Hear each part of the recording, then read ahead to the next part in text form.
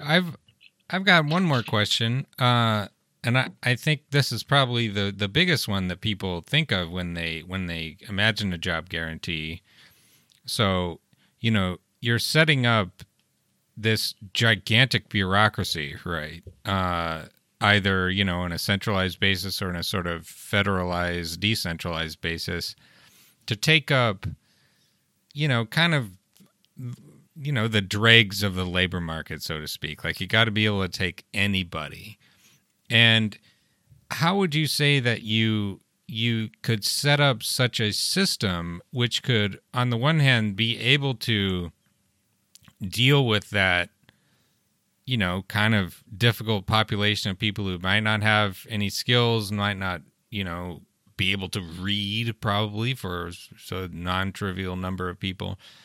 And on the other hand, be able to expand very, very quickly if there happens to be a recession. It's like, I remember, gosh, when I was in college in 2008, it was like 600,000 people lost their jobs in March or, something like that. And like, how are you going to be able to scale that up super fast whenever, disaster strikes? Right. Well, I think this is like the best argument against, or like the best reason for skepticism of the job guarantee is just that this would be a huge bureaucratic undertaking, and really unlike anything we've done at the very least since the New Deal. And how would we do it? Honestly, the first thing was I'm not entirely sure.